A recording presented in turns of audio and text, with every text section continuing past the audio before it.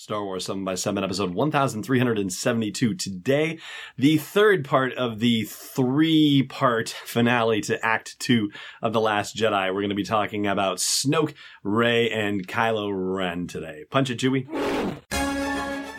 Hi, this is Trisha Barr, author of Ultimate Star Wars and host of Fangirls Going Rogue, and you're listening to Star Wars 7 by 7, the only daily Star Wars podcast.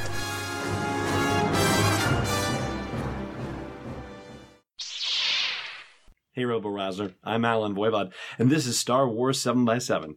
So let's finish off our talk about Act 2's finale of The Last Jedi and what we learned from the novelization. This time we're looking at the final showdown between Snoke and Kylo Ren and Rey, and we get a lot of narrative, and I'm not saying that in a bad way because it's actually very interesting, about the history of the First Order and Snoke's involvement with it. And I'm not going to talk about that on this episode. I think we're actually going to push that back out to Monday. But for now, what I'm going to talk about as far as the novelization goes is the confrontation, the showdown itself, because that stuff about the history of the First Order and Snoke's involvement with it, that's all stuff that's kind of going on in Snoke's head as he's thinking about the scene in front of him when Kylo Ren arrives with Rey.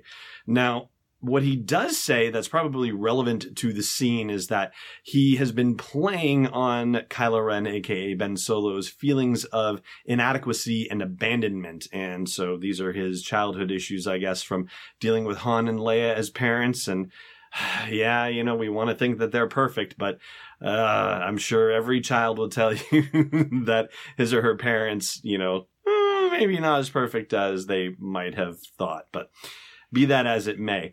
So that's how Snoke is working Kylo Ren's psyche. And at first, Kylo thought that he was getting somebody in Ben Solo who was a perfect combination of light and darkness, the strengths of both. But now, as he's seen Kylo really be challenged with the situation where he had to kill his dad and having to face the possibility of killing his mom and not being able to pull the trigger and all the stuff with Rey going on and whatnot, what he thinks now is that he might actually be the combination of the weaknesses of the darkness and the light. And so it doesn't seem like Kylo Ren is going to be long for this world regardless. Although what Snoke really wanted to do in the whole thing was find Luke Skywalker so that he could be destroyed.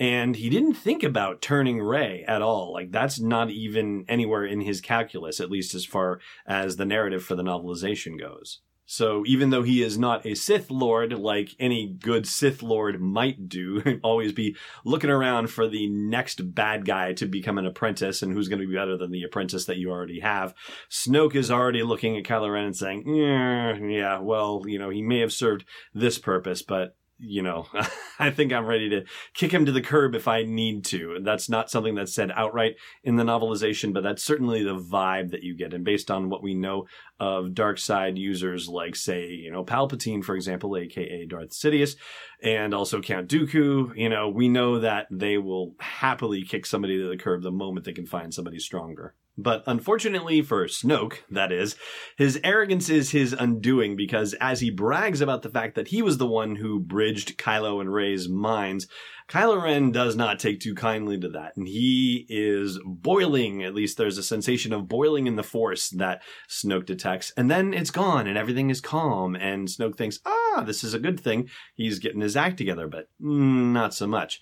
And maybe it's partly due to the fact that because of the bridging of the minds, Kylo says that he was able to see the future and that when the time would come that Rey would stand beside him and fight alongside him.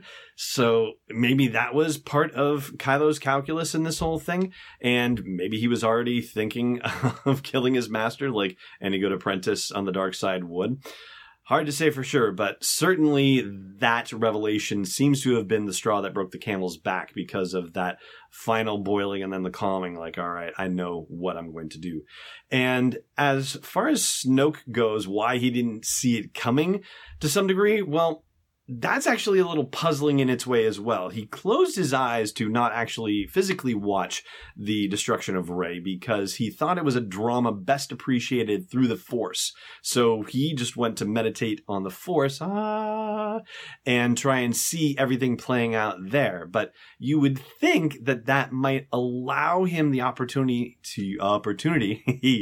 to detect what Kylo was doing. And apparently that was not the case because obviously he did not avoid getting sliced in half. So things go badly and surprise, surprise, Snoke is dead and the Praetorian Guards decide, well, if we can't protect the leader, then we can certainly avenge him. And so they go on the attack.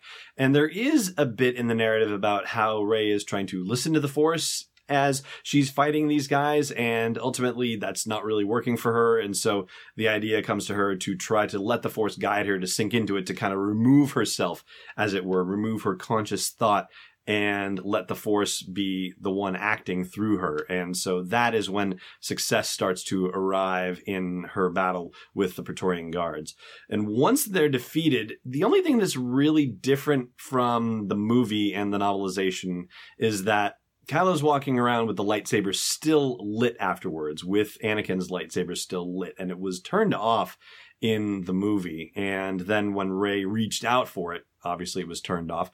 It's not necessarily clear whether it shuts off when Rey reaches for it and tries to force pull it back to her in the novelization, but there is a note about how the kyber crystal inside the lightsaber is seeking resonance, and that's why it ultimately gets destroyed, because it's resonating, I guess, with both the dark side and the light side, and it can't reconcile the two, and so it's screeching back, and it's just too much for it to take, basically, and that's why it ultimately explodes. So that is pretty much what you need to know about the final showdown between Snoke and Kylo and Rey, with the exception of one other bit, and that has to do with the conversation that that Kylo Ren has with Rey about Rey's parents. And I'm going to take a quick break, and then we will talk about that. Stay tuned. Hey, Rebel Rouser. Want a free copy of The Last Jedi in 4K UHD HDR with Dolby Atmos and Dolby Vision? It's the highest quality you can possibly watch The Last Jedi at, courtesy of Vudu. And starting Friday, March 16th, I'm giving away those 10 to the first 10 people who become patrons of the podcast at the $5.01 level or higher. And if you join at the $11.38 level or higher, I'll throw in a free copy of The Force Awakens Trivia Book too. Go to patreon.com/SW7x7 to support the show and get your free copy of The Last Jedi. Again, that's patreon.com/SW7x7. Welcome back. So here's the thing about the novelization. There are all sorts of liberties, and I use it in a very restrictive way. There are a lot of liberties that Jason Fry had with the novelization and the telling. First of all, he had access to multiple versions of the script. He had access to Rian Johnson himself. He had his own thoughts about The Last Jedi and about things that he had been thinking about for many, many years, and you'll understand that a little better when you hear the interview with him tomorrow, yeah. So there was a lot of other additional material he had to draw on, but when you get to the point of the reveal of Rey's parents, I have a feeling, and I didn't discuss this directly with Jason, but I have a pretty strong feeling about this. That was something where there wasn't going to be a lot of wiggle room, because it's such an important point for the whole of these sequel movies, right? The whole of Rey's story arc, all of her involvement in the movie, what her lineage means to her and how that helps her character development, or, whether it hinders it also, all of that stuff. That's really a very fixed point in the Star Wars universe as I understand it. And so there's really no reason for anyone to give Jason any room to do anything different other than what we saw in the movie itself. That's my take on it, at least. And so, of course, that's the long way of saying that there is very little, if any, difference in the novelization about the conversation that Kylo Ren and Rey have about Rey's parents. Just that she's known all along, that the knowledge is locked deep inside her somewhere. But yeah, unfortunately, it's exactly what it is. Or unfortunately, in the sense of we're not getting to learn anything new. We're not getting any additional secrets revealed. It's exactly what it is. I'm not saying it's either fortunate or unfortunate that her parents are quote unquote nobody or nothing or anything like that. I just wish we had gotten a little bit more. But hey, you know what? It's still an enjoyable read, and I'm really digging it. So I hope you have been too, based on the lens that we get to share together in discussing it. That, my friends, is going to do it for today's podcast. Thank you so much for listening, as always, and may the Force be with you wherever in the world you may be. Thanks for listening to another episode of Star Wars 7x7. And hey, before you take on Count Dooku all by yourself, check out SW7x7.com for show notes, links, photos, videos, and more. And we'll be able to do even more with the show for you with your support at patreon.com/SW7x7. It's not a crazy spinning alien of unknown origin, it's Destiny Unleashed. This podcast is not endorsed or sponsored yet by Lucasfilm Limited, Disney, or 20th Century Fox, and is intended for entertainment and information purposes only. Star Wars, the Star Wars logo, all names and pictures of Star Wars characters, vehicles, and any other Star Wars-related items are registered trademarks and/or copyrights of Lucasfilm Limited or their respective trademark and copyright holders. May the Force be with them. All original content is copyright 2018 Star Wars 7x7. We hope you love it.